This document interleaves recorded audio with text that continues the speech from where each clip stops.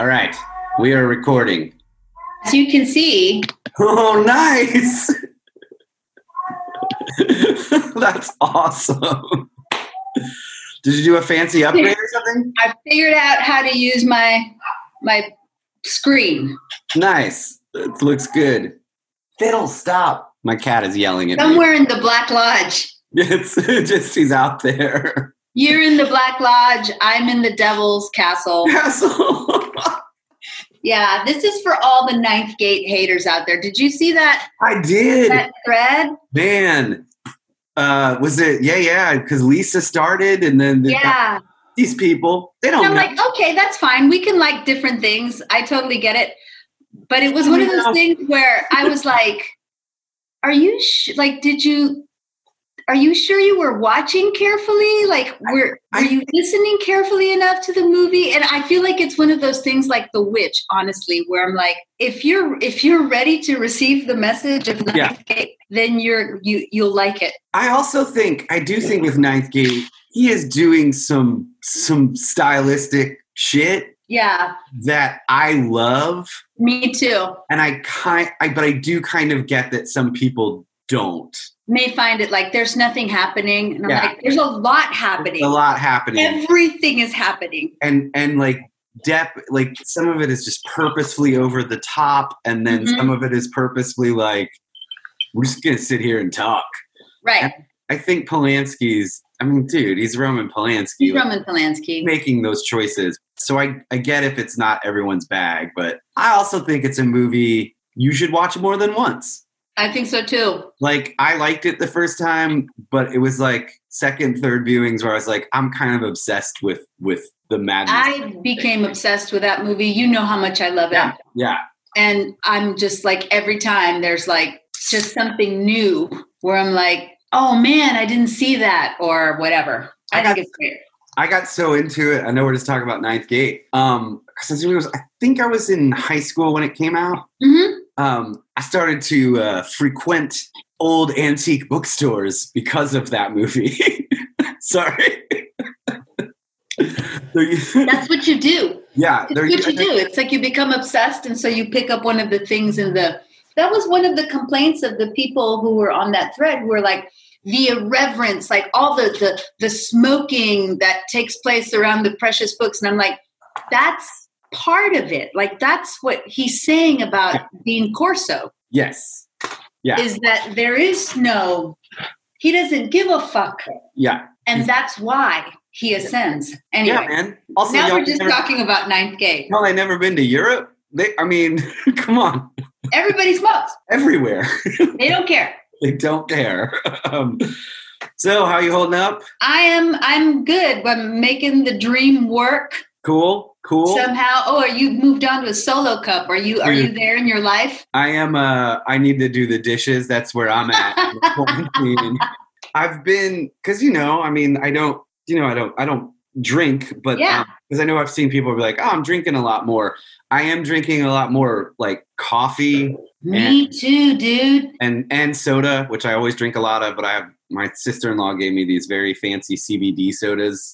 And I've been bad. I'm a bad environmental person. I've been bad about like using 9 fucking glasses in one day. So I gotta stop that.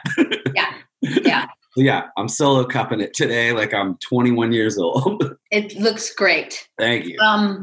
So yeah, I'm here.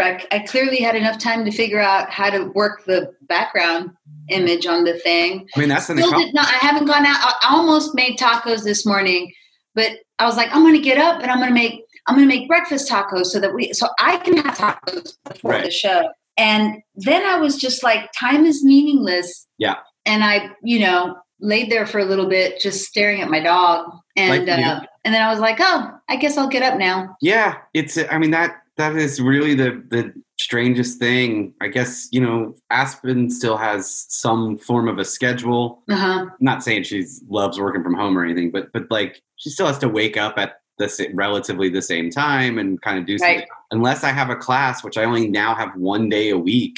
Right. I'm just like, man, I don't I don't know what time it is. I don't know where I am. Yeah. And it's like, I have like casting meetings. I had to get up early because I had a casting meeting before this, auditions and shit. And I'm sitting here going like, we're having casting meetings about shows that maybe they'll happen. Maybe they won't happen. Who knows? It's a weird thing. And for that like hour or however long, because I had a playwriting Zoom thing the other night, you just sort of act like, we're still doing this thing. Yeah.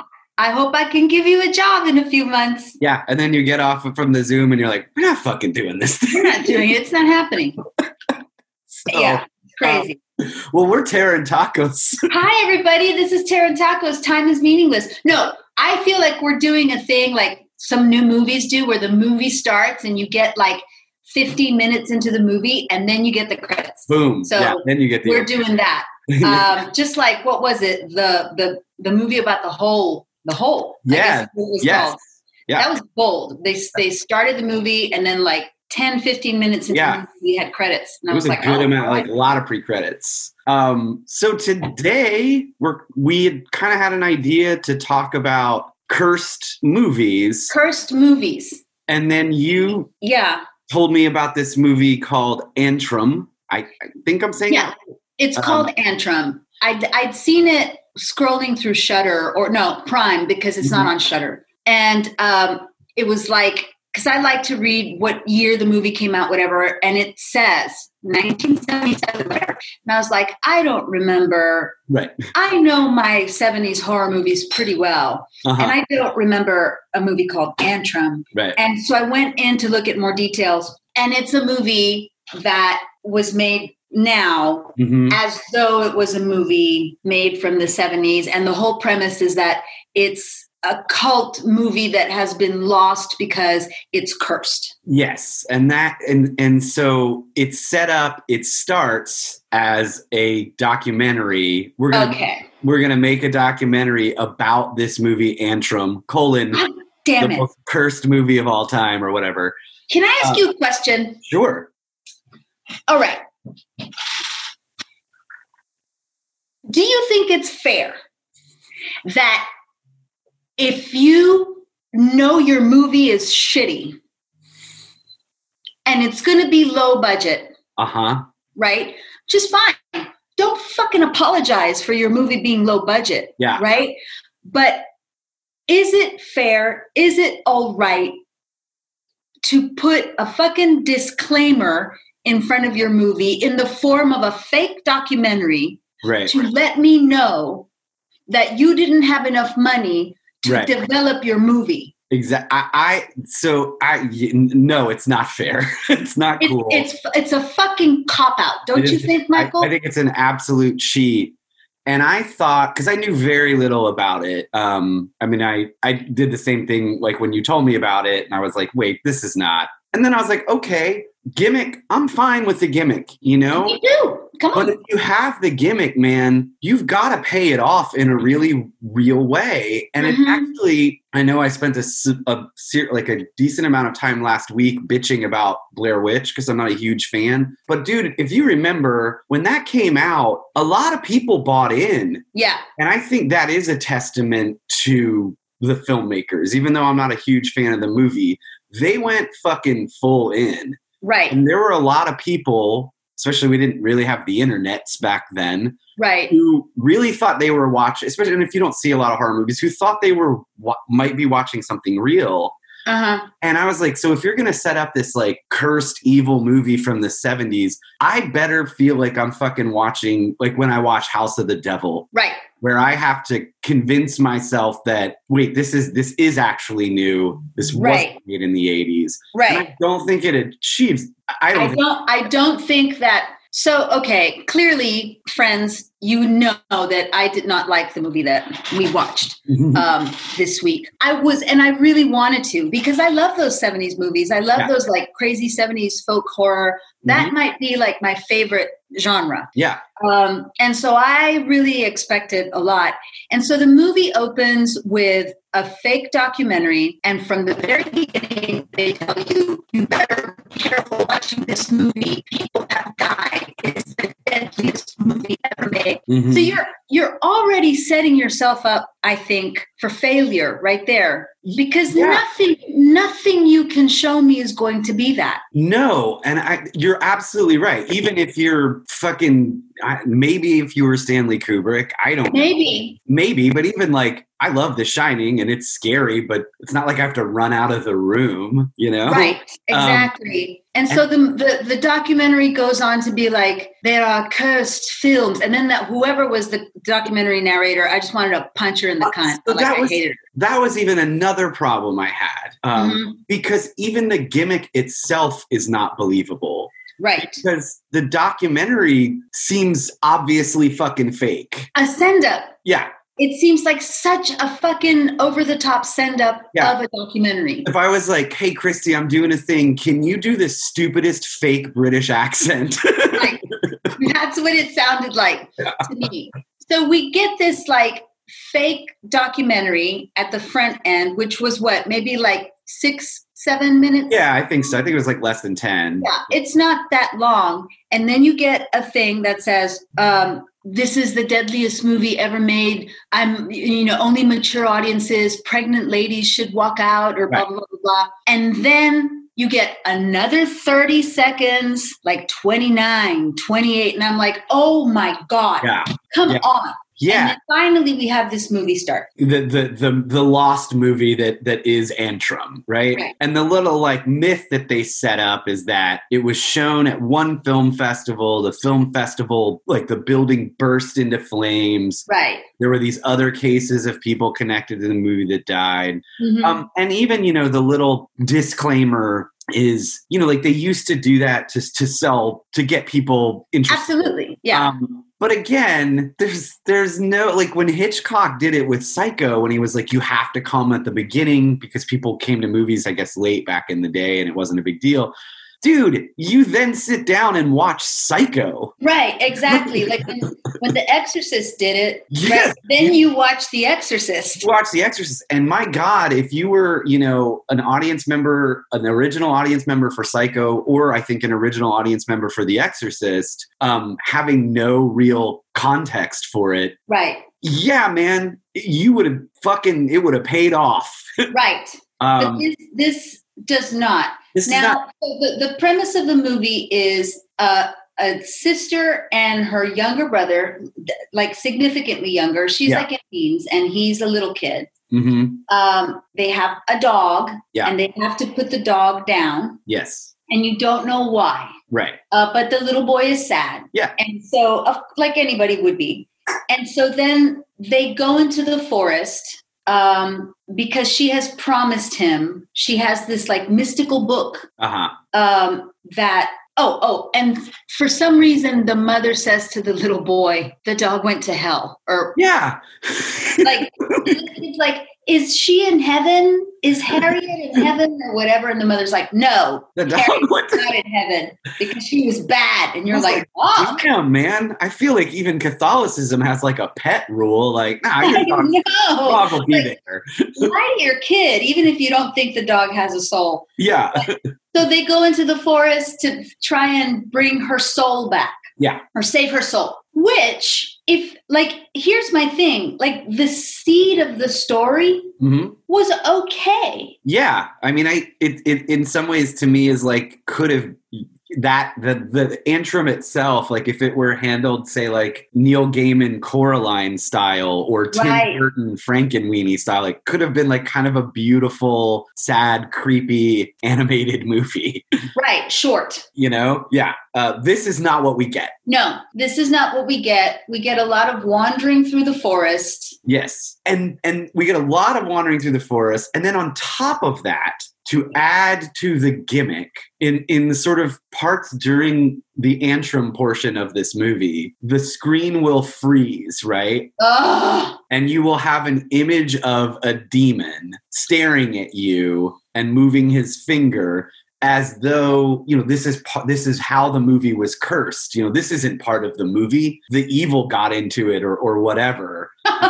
And then they kind of talk about that later at the end after Antrum. And I was just like, again, man, this isn't scary. And you're making me stare at this like half shoddy made up. I mean, I don't want to diss a makeup artist. I know that shit is hard, but like, this isn't scary. And I'm just, it's not, like, yeah. And it's like so much time. Right. There were those parts where the demon is looking at you, and those took in movie time. It was a long time. Absolutely. It wasn't like a quick subliminal flash. Right.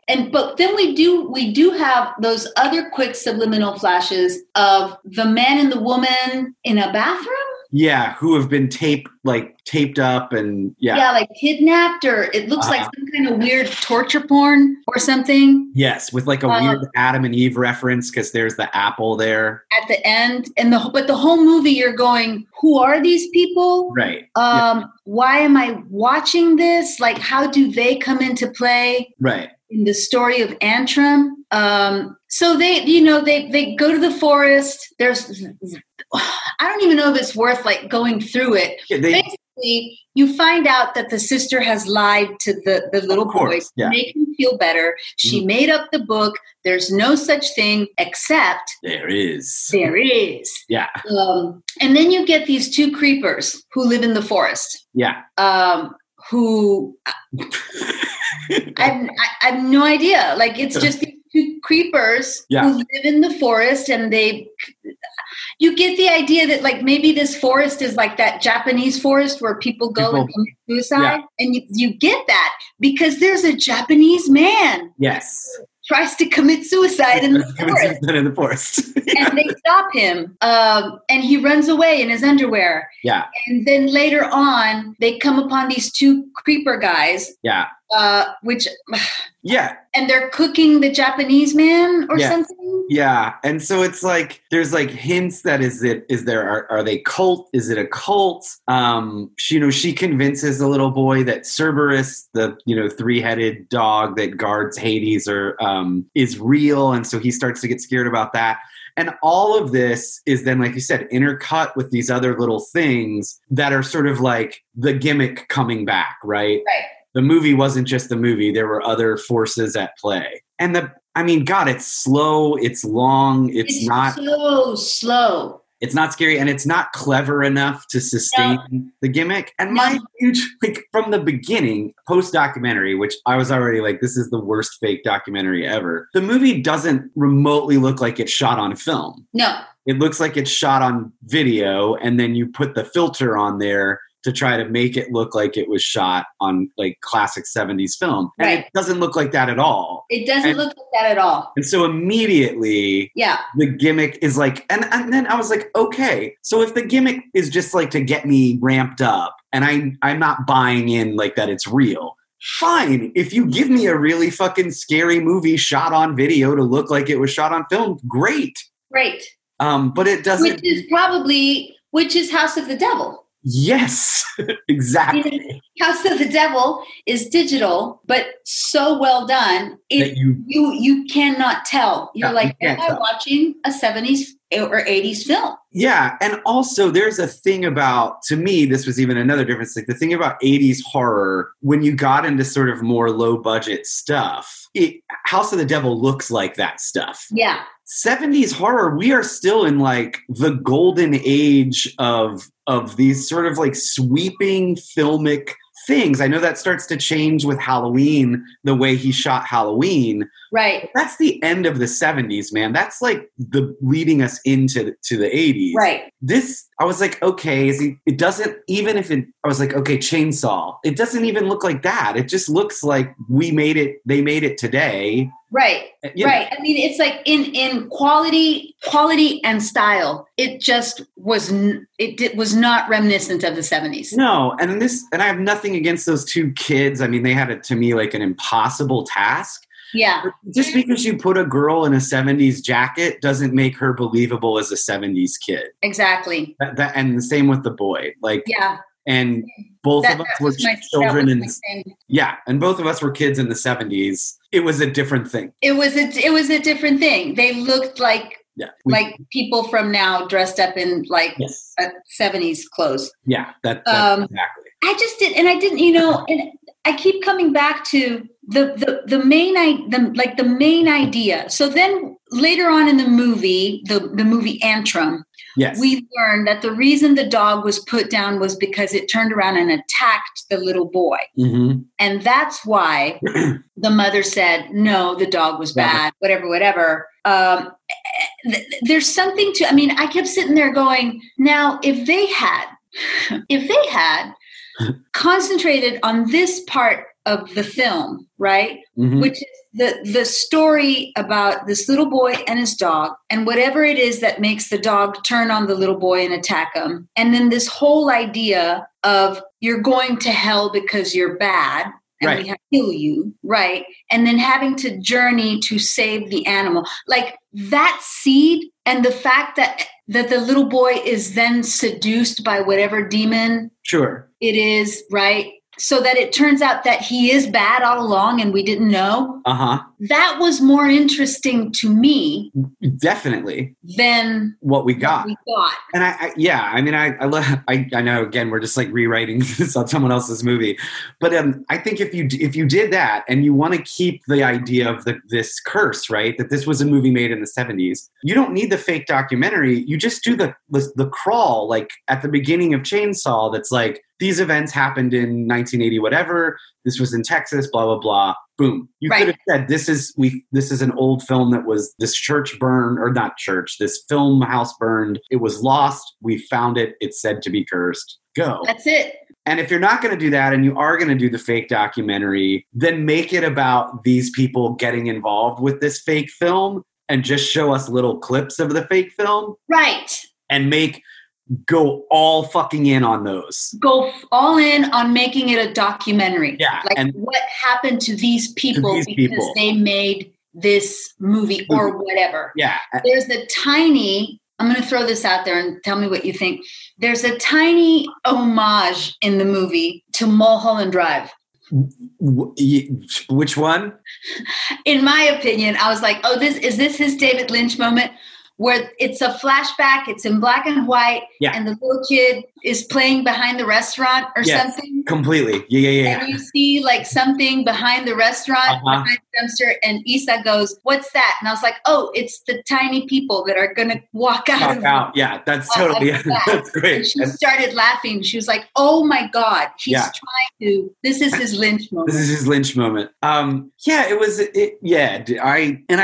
read some reviews, like some people really, I guess like most stuff, some people thought it was very clever, and then other people I think were like us. And ultimately, my problem was I was just fucking bored. You know what? The people who thought it was clever, they will probably inject themselves with Lysol to get rid of the coronavirus. Yeah. That's what I think. Fight me IRL. You're right. And again, like this movie was stupid. It was dumb and it was boring. And I know it's hard to sell a movie. I get it. You got a gimmick. Cool. Then do it well. Like that's my only then also, do it well. If your movie's low budget, don't apologize for it. No, figure out a way to make a cool look. I mean, again, not that they're my favorite movies, but like Paranormal Activity, that series makes no fucking apologies. Yeah. It knows what it is. It uses that medium, this sort of closed circuit thing. It does not pretend that they have a huge budget, and it still finds ways to do scary things. Right. This to me just felt like I'm apologizing for not being able to make the movie that I want to make. Yeah, and I went to film school and blah blah blah. Like that, that. Yeah. I think it was dumb. I think if you want to watch a folk horror movie from the 70s that is really creepy, there are so many out there that you can go and watch, and that are not necessarily like jump scary, but are all about tone and atmosphere. Yeah. That are creepy as fuck. I mean, and if you just want a trip, which this movie sometimes felt like it wanted to be trippy. Oh, absolutely. Go fucking watch Mandy. Yeah, totally. Go watch Mandy. Yeah, this movie. Now, here we go.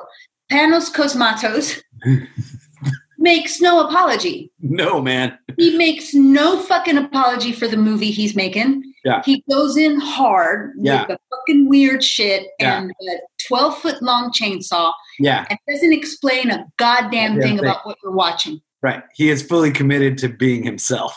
Do that. Yeah.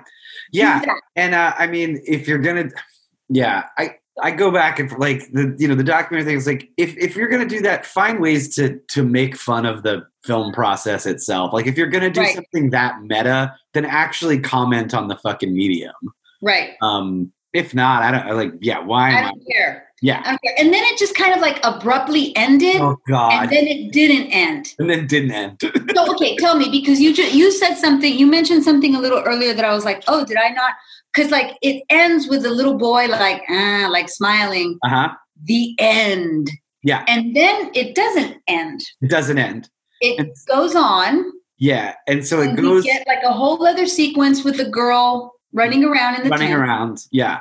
And then you get commentary from the experts again. Oh, you do? I didn't even watch that far. Yeah, because you'd already sat through credits. Like they start the credits and then like the Antrim credits with the end and all that. And then this guy who's like, they go back to like the anthropologist or some shit and like a filmmaker, and they talk about how when they looked at the film itself, things had been carved on it and pieces had been laid over it to like show the demon. Yeah. We couldn't tell from watching the fucking movie. I needed you to explain it to me. Yeah. And so it's just like beats you over the head with that. And then it finally fucking ends. God damn it. It's a long 90 minutes, man. God, man.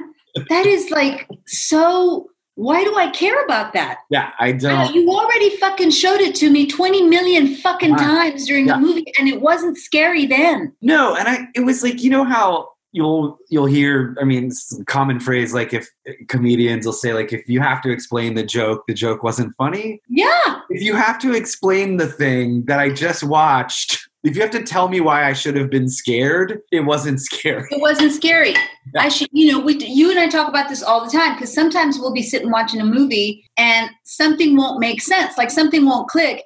And John will say, well, maybe this is what happened. And I'm like, no, you should not, as an audience member, you should not have to fill in those gaping holes. There are times when you're watching a movie that the filmmaker invites you to make assumptions about what happened. Yeah.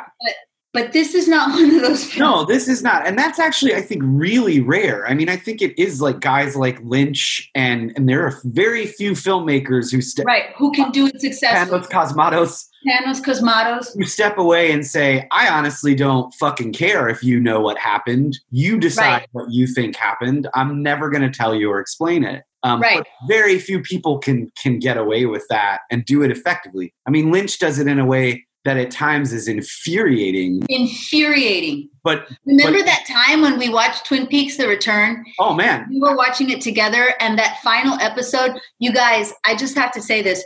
We were so excited. We would get together every week to watch Twin Peaks: The Return, and we'd make it an event. And so we finally got to the final episode, and the final episode ended, and Michael got up and walked out of the room without saying a goddamn word. And it took me, it's so funny you bring that up because Drew just finished it, our friend Drew Wall. He just finished it 2 nights ago and texted me at some ungodly hour because knowing I was up, and all it said was, God damn it, David Lynch. Yeah. And I kind of had to talk him off the ledge. And I was like, dude, it took me like 3 or 4 viewings. No, I know. I remember you and I, like, for months and months and months, texted. I mean, not just you and me, but you and John, all of us. Yeah. Texted back and forth for months, kind of like helping each other get through that. Right. And so but that's his genius, right? That's his genius. This is not that. This is not that. This is not me going like, ooh, what was that? I need to know. This is me kind of like, fuck all. I never want to see this movie again because it's terrible. It's like barely a movie. It's barely a movie.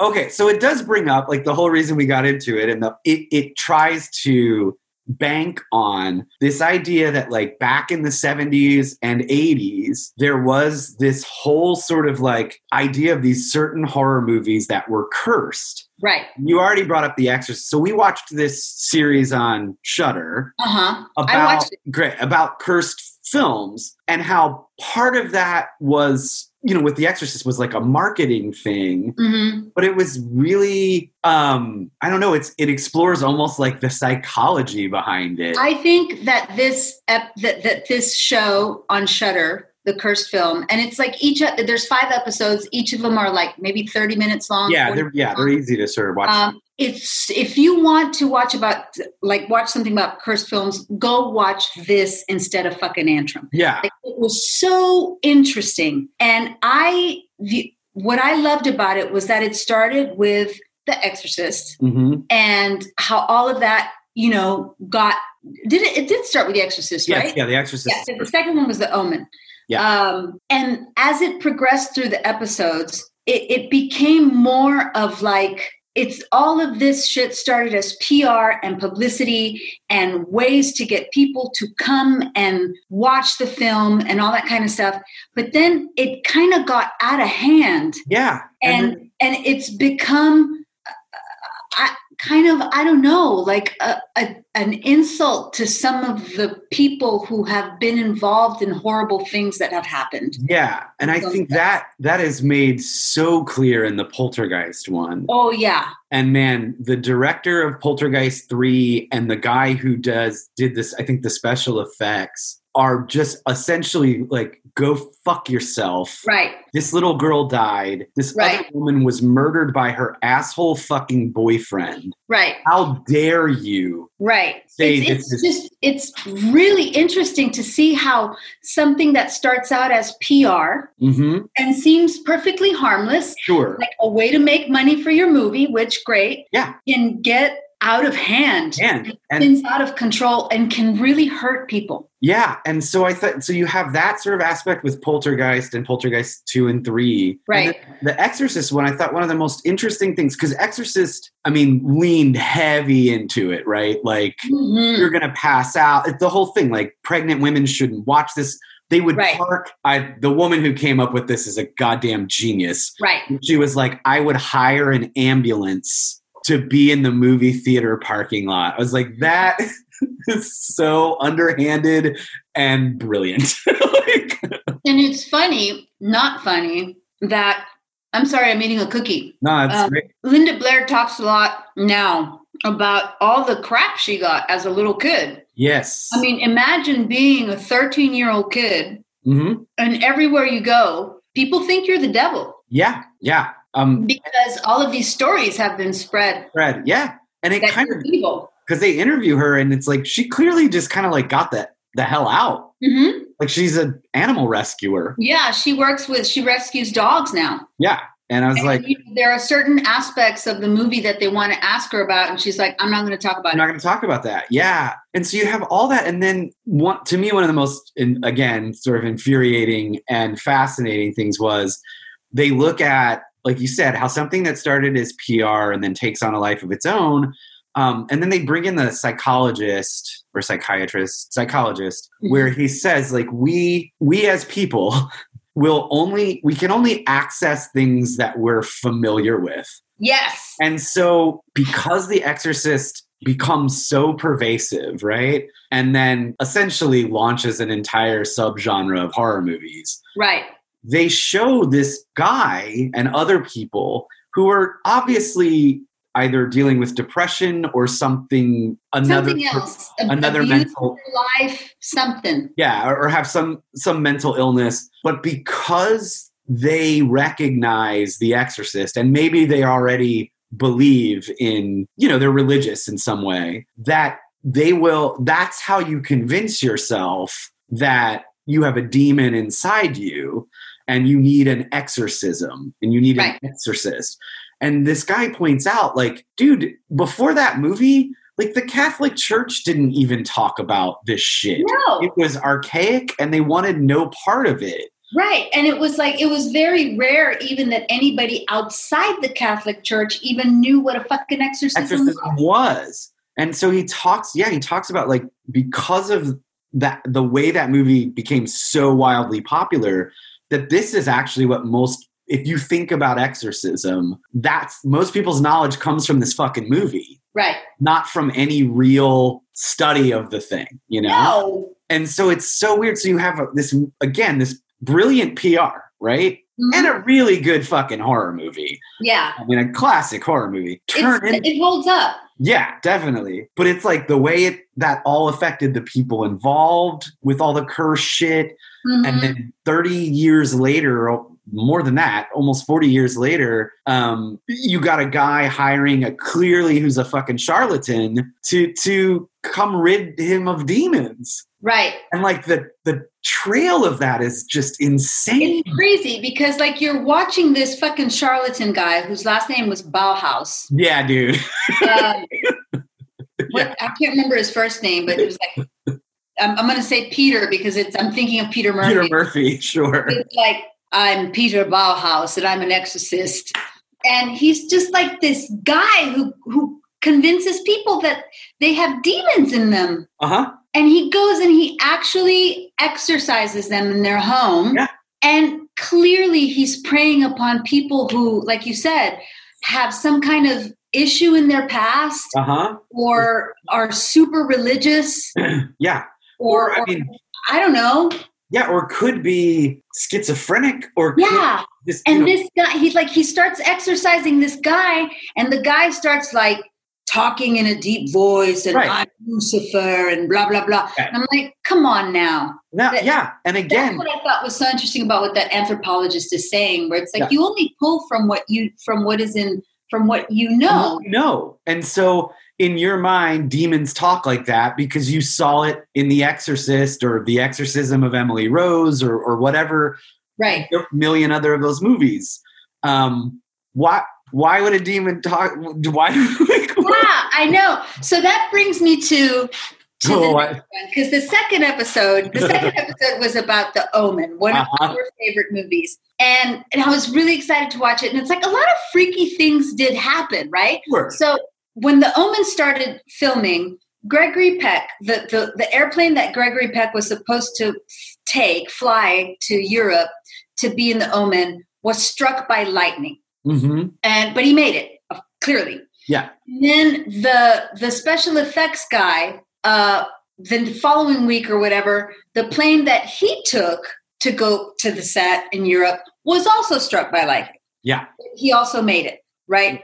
There were like other accidents that happened in the movie, stuff like that. The plane that Gregory Peck was supposed to go, but his flight was canceled or whatever. Yeah. That one crashed and killed 6 people. Yeah. Or something like that. So everybody starts to use this kind of stuff like, ooh, it's cursed. Yeah, the guy who was in the like baboon scene, who was the trainer or zoo owner or something. The tiger keeper who got killed, got eaten by the lions or something. I mean, come on.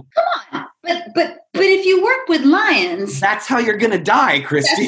There's always a chance. Yeah. Right? There's always a chance that you're gonna die by lion. Yeah. You know, I mean, so and they talked to Richard Donner, who directed The Omen, and they're like, I mean, and Richard Donner's like a very famous, he's like a master director. Yeah, it's Richard Donner. He doesn't need gimmicks, right? Do you think this movie's cursed? And Richard Donner's like, no, actually, I think it's blessed. Like, And then one of the other anthropologists makes a really good point that I just started laughing because he was like, I mean, if the devil didn't want this movie made, don't you think Gregory Peck's plane would have gone down? Like, right.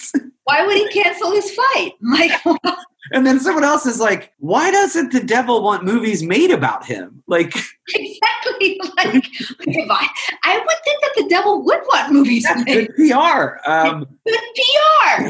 But then there was that guy. Oh my God. Oh my God. I hated him so much. He deserves all of your hatred. like, I'm not even talking about the guy who was like, I'm a witch. He just seemed like, I'm a witch and, whatever. That guy just seemed kind of lonely to me, The black magician. Oh my God. Oh, yeah. I can't even remember his name. No, who clearly like saw Chris Angel one too many times. Oh my God. Yes, exactly. And so he lives in Oklahoma. Of course he does. He lives in Oklahoma, somewhere in the country, and he has like a YouTube channel or whatever. And just the shit that he's like, I'm a black magician. And the devil, I don't believe that the devil wants to remain unseen. I think the devil wants to be seen. And the power that I feel when I'm trying to kill someone with my words. I'm like, what, guy? Come on, man. You got those incense burners at the Pyramid Collection. That's where you mail ordered those from Pyramid Collection. Yeah. They're cheap resin incense burners. Yeah, that is not a real skull. Shut the fuck up. Fuck up. You've never killed a man with your words. You've never killed a man with your hex. Yeah, come on. I just wanted to punch him. Me too. But I love, like, I do. It's just so kind of stunning and weird to see how influential certain like just pop culture shit can be on people, Why are we like that, Michael? I don't know. Like, before we move into the stuff with Poltergeist or The Crow or Twilight Zone or whatever, because those were so interesting. Sticking to like The Omen and The Exorcist, why do we need to believe that there are curses and hexes? Like, why do we need to believe that a movie is cursed? I don't know. I honestly don't know. And it's funny because I teach Macbeth to English students. So most of them are not in theater, right? Right. And so every semester before, like when we teach Macbeth, I at least like to give some background for those of us who are in theater who, the curse of Macbeth and all of that shit, just to do something fun and kind of teach them about, like, if you were involved in this art form. Do people out there know what the curse of Macbeth is? Like, some of the theater kids do. Most normal people, non-theater people don't. Mm-hmm. And the argument I make is like, yeah, a lot of crazy shit has happened during productions of Macbeth. Great. And I don't say it in front of, I don't give a shit, but I know people get really upset and I don't want to upset anyone. It's fine. But I also point out, if you have done a performance of, you could see Macbeth almost anywhere in the world, any time of year. At any time. For the last 400 and something years. And there are multiple fights with swords and knives. People are going to get hurt. People are going to get hurt. Yeah, weird shit is going to, and they're like, well, what about other plays? I'm like, well, the only other plays that would even be remotely equivalent would maybe be Hamlet or Romeo and Juliet. Most plays aren't done that much. Yeah, but it's like, most plays haven't been around for 400 and something fucking years. But you could make the same argument about Boeing. Right. I mean, it's a very physical play. Yeah. It's done everywhere all the time. But nobody's going, ooh, the curse of Boeing. And that's why you don't get the stories. Yeah. And so that's like the guy brings, I guess it's the anthropologist or the psychologist again, who says like, look, people get hurt. Horrible things do happen on a lot of movie sets. Lots of movie sets. But if it's When Harry Met Sally, that doesn't feed into this idea that there's a curse. It's only, these are horror movies. That's why people latch onto it. And Macbeth gets that because you have horror play. It's a horror play. I'm sure people get fucking stabbed doing Hamlet a lot too. Yeah. Or like you said, Boeing, someone's breaking a leg, man. Someone's going to break something on that fucking show. Yeah. They're going to smash their hand in a door. Something's happening. Yeah. Right. And so it's we just sort of, I guess, culturally. Like we want to, we have the need to attach meaning, right? We have, as people, we need to find patterns in things, right? Yeah. And if something doesn't fit our belief, then it's easier to accept some supernatural, like it's easier to accept some kind of like made up thing as a curse rather than open your mind and go, oh, that's not the reality. That's not reality. Right. So I have to assign something else to it so that what I believe makes sense. Yeah. And instead of saying in Poltergeist, this little girl was ill and she had a shitty doctor. Right. And the other young woman had a horrible fucking boyfriend. Right. And they just happened to be in the same movie, you know? Right. Shit like that, it happens. And so then people, because curses follow these horror movies, right? The Exorcist and The Omen, and people like kept talking about, I mean, you guys can go look it up. It's a really interesting show. Yeah, you'll find like reams and reams of stuff about the curses of these movies. And this show on Shudder is really interesting. But because it exists, then people want to assign it to stuff then like Poltergeist. And it's harmful.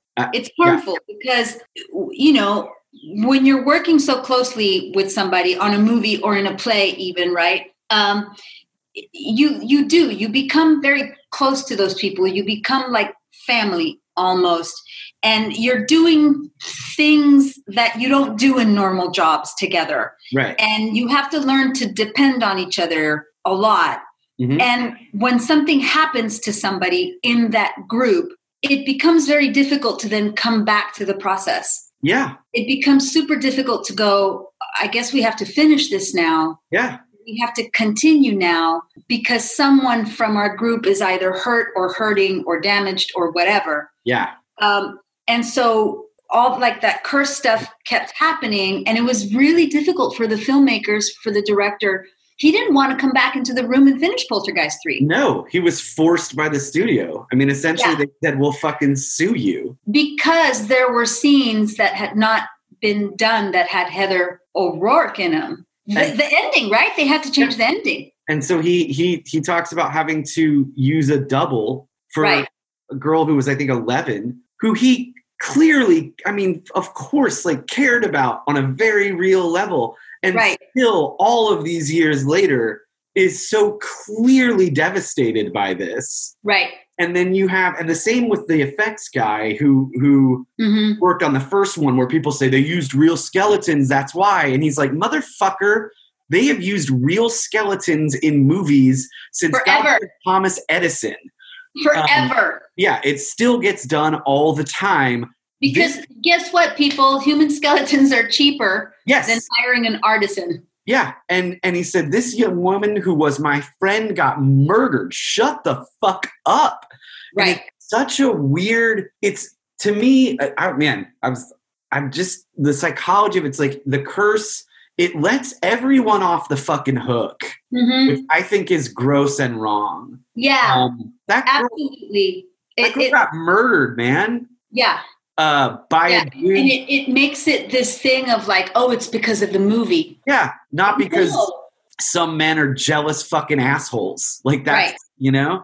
And also I think part of it, you were talking about like, why do we do this kind of thing? I think some of it is, I don't know, man, this is a deeper conversation than I thought we were going to have, but I love it. It allows us to, not write people off, but tell ourselves that there was nothing that could be done.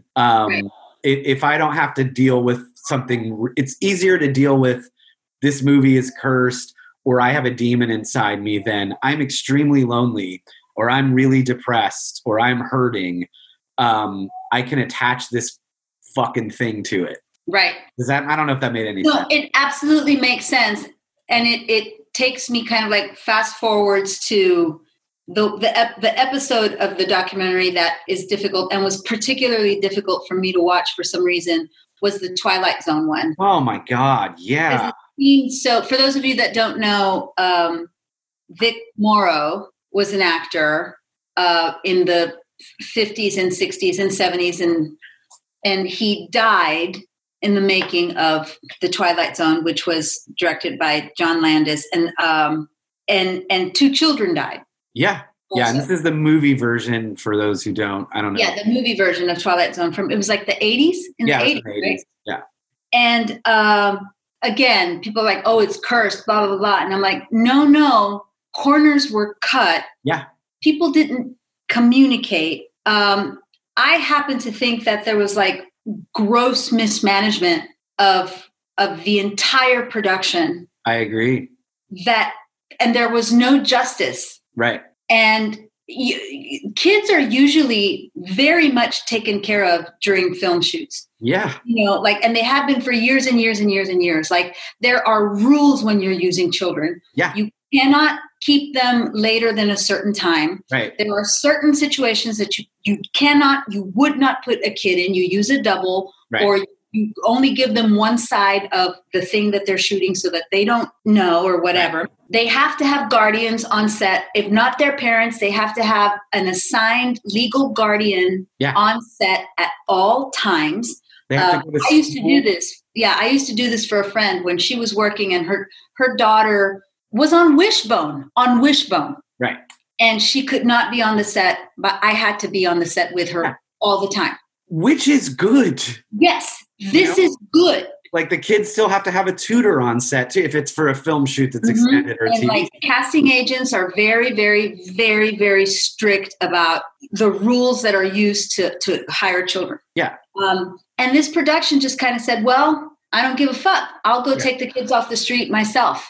Yep. And they did. They bypassed all of those rules, and those children got killed. Yeah.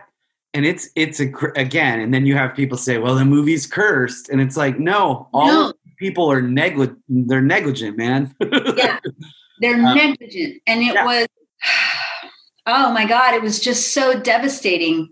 It was so devastating, especially because that actor, Vic Morrow, was concerned about the whole thing. Yeah. He was concerned, and he had voiced it. But so many times when you're an actor in a production, this is why unions exist, people. It is. When you're an actor in a production, in a play or on set, you sometimes feel like, I got to do it because I've got to get through this thing. I've got to show people that I'm willing to do whatever it takes to get hired again. I want to get hired again. Yeah. That is fucking bullshit. Yeah.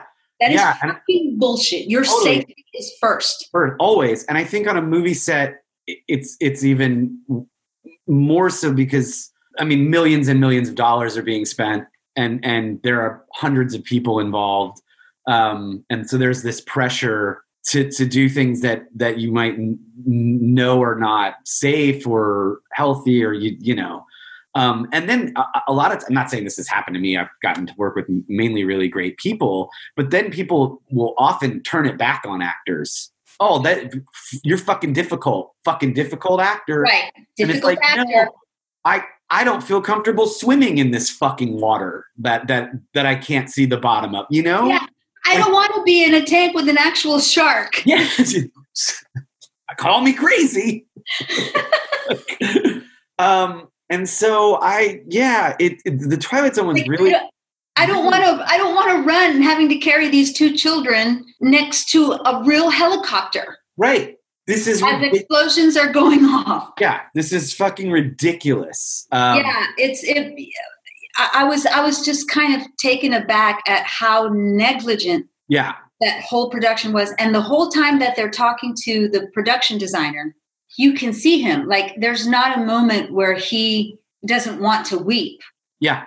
At the whole situation. Yeah. That dude will never get over this. No. And neither will the makeup artist in The Crow. Like, you could tell. Yeah. And it's funny, or not, it's not actually funny, but it's interesting. There's still, like, just on Twitter, because I'm on Twitter way too much. There's still, like, a lot of people who are like, fuck John Landis. And how was he able to get away with this with no fucking repercussions? You know, John Landis is one of my favorite horror. Yeah, I mean, he's made American Werewolf in London is one of my favorite movies. Yeah, but and the thriller video. I had no idea. Like, I knew everything that had happened, but this documentary brought to light so many things that I didn't know about how they had happened. Right. And I'm really upset. Like, I had to get up and walk away. It was devastating to hear that he just didn't care, and that he used real bullets. Yeah. In those machine guns. And it was like, here, Vic Morrow, you run through this swamp. And then at the last minute, we're going to pull you away. And then we're going to shoot up the scene and we're going to use live rounds. I'm like, fuck you. Yeah. For a movie. A movie based on a show that was already better than the movie. I mean, right. Rod Serling's Twilight Zone is unfucking touchable. Right. And then you turn around and they interview the guy from Kaufman from Troma Films. Uh-huh. Who, you know, and for those of you that don't know, Troma, it's like a really famous, notorious independent movie house that makes horror movies, and they've been around forever. Yeah, and low budget B horror movies. Low budget. Yeah. Romeo and Juliet. Purposely over the top kind of shit. Like they're purposefully. And he talks about how their 3 rules are safety first. Safety first, and then make a good movie is last. Yeah. And make a good movie is much smaller than people are first. Yeah. People are more important. And they don't care. It's like if this effect gets in the way of someone's safety, then we're going to do it however we're going to do it. And if it looks terrible, it looks terrible. Yeah. Because we're going to keep people safe first. It's a fucking movie. It's a fucking movie. Yeah. And I'm like, wow, are you so important? Are you so important that you would endanger these children? Yeah. Oh my God. It was really upsetting. Yeah. And I think, again, that goes back to this then. So when people it's cursed and blah, blah, blah, it's like, no, man, you let all of these people off the hook when you say shit like that. Right. You know? Right. And yeah, I guess, I don't know. What? It was just interesting to see how the documentary starts as kind of like, this is how the curse started, blah, blah, blah, blah. Yeah. And then it kind of like it culminated in what we're talking about, in people need to be better. Yes. People need to be better. So do you think, I just said, we talked about it kind of like lets people off the hook, or says, lets you not have to deal with certain things. I also wonder, like, going back to your friend, the Black Magician. Oh God. With his powerful web series. Do you think part of that is like, I don't know, I wanted to punch that dude in the face and fuck that guy. But like some people, do you think it's like, I don't have control over most things in my life, and maybe this is a way I can make myself feel like I'm in control of something? Yeah, I do actually. I mean, I think that, and on the surface, there's nothing wrong with that. Right. On the surface, there's nothing wrong with going, you know what? I'm going to light a candle on the full moon to make myself feel better about a thing and put my energy out in the world and see what happens. Right. I do that. Yeah. Whatever. But I also know that the moon is not responsible for whether I get a job tomorrow or not. You know what I mean? Yes. This is dangerous. Like, this guy is dangerous because he's to the point of delusion. Right. He believes that he is a powerful magician that can make a circle in the dirt, sit in the center of it, and kill people with his words. Yeah. Right? And I think that that's this close to, you're crazy. Yeah. And then if you take that further step, do you act out on things to prove that you were right? Right. And also, and the fact that he has like a web series or whatever, like, I don't know, maybe it's 10 viewers. I have no idea. But that then you have influence over other people who are weak-minded or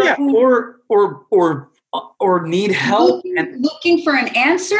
Yeah. I mean, I might have, I don't know if I've told this story on this. So, I used to be, when I moved to Chicago. You used to be a black magician? I was a telephone psychic. Oh, yeah. So the reason I quit, I mean, it was just, you want to talk about desperate. I mean, I had no money and was going to get evicted and all that. And I got this job. And like, most of it was teenage girls, or not even teenage girls, like 12-year-old sleepovers calling in. that was having fun in a slumber party. Right. I'll read some cards. Then a woman called me, and she kept me on the phone for like 3 hours, and was so clearly dealing with real mental illness, and obviously needed a doctor or, therapist and like someone fucking qualified to talk to, not some 24-year-old dude who was stoned in his living room with a tarot deck, right, making shit up because he's pretty good at improv. And that's when I quit. And I think the Black Magician with his show, or the fucking Peter Bauhaus, when you start to use that to prey on people who need real help, is to me is just the fucking worst form of it's insidious. So, yeah, it is. It's insidious. It's terrible. It makes you a terrible human. And it's also, I don't know. It's the stuff that, like, when they were talking about The Crow, where they start using Bruce Lee's story to promote the movie that they're making. It's just fucked up, but man. they say, then the entire Lee family is cursed. I'm like, because someone fucked up on set and killed Brandon Lee when he was in his fucking 20s. Right. At what was about to be the beginning of his career, which then fucking ruined the other actor's life. I mean, the guy who plays Fun Boy, Michael Massey. Yeah. Who passed away not too long ago. He lived, but like that actor who accidentally shot and killed Brandon Lee. Through no fault of his own. Was told this is how, never got over it. No. Like, he died years later of stomach cancer. Right. And like, I do believe in, like, I believe that you can, I do believe you can make yourself sick. I do believe that stress and anxiety and worry and depression, if not monitored by a real doctor or therapist, that you can make yourself physically ill. And I am willing to bet that whatever that actor's proclivities already were just made worse by this feeling of guilt. Right. And feeling of like, I accidentally killed this guy. Yeah, that I was friendly with. Yeah, not even that I was like anybody. Like, I fucking killed someone in my job, man. In my job. And then people market it as the Lee family is cursed. I'm like, good Lord, what is wrong with people? I don't know. It's money dollars. Yeah. And I mean, I say this as someone who I was obsessed with The Crow. I mean, I loved that movie. Oh my God. It is. I love that movie. I think it's a good movie. It's quintessentially 90s, Yeah.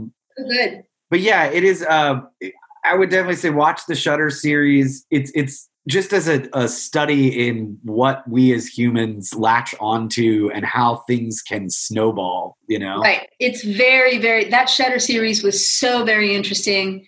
It does get devastating at the end. Yeah. They're all devastating, but that the Twilight Zone one is just like, oh my God, all of this could have been prevented. Yeah, definitely. I feel like at least with the first three, The Exorcist, The Omen, and Poltergeist, the horrible things that happen, which are especially in Poltergeist, it's not related to the movie. It's not that someone on set fucked up. Horrible things happened in the world.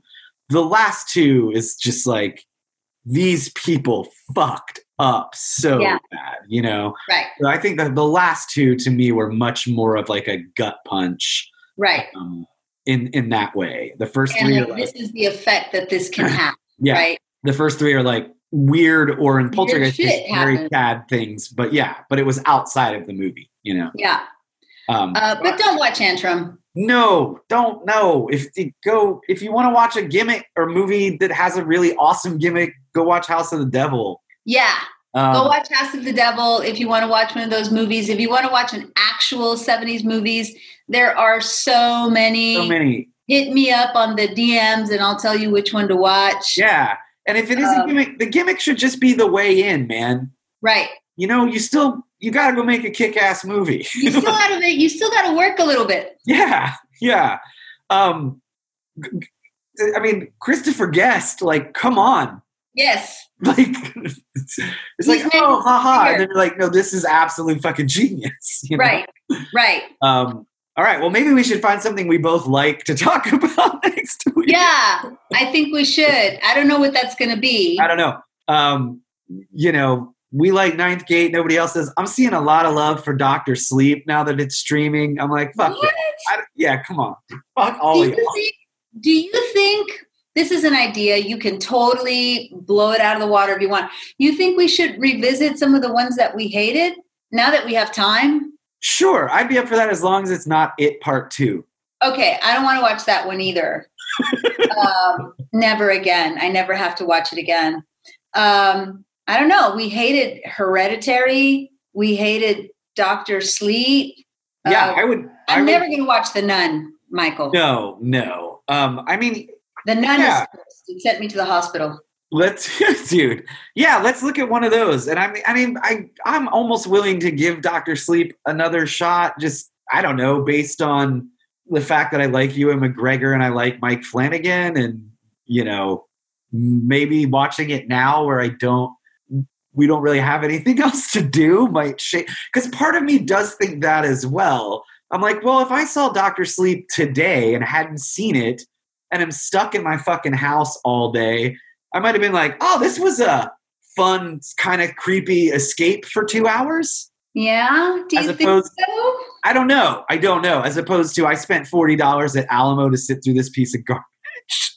Maybe you're right. Maybe I could have been doing something else. I wonder. I don't know. I wonder what effect being in this situation has. Like, I keep going back to, like, would the Tiger King have been, we talked about this. Yeah. Like, would it be this insane thing that it is if we weren't in this situation, Right. Maybe. I don't know. But I don't know.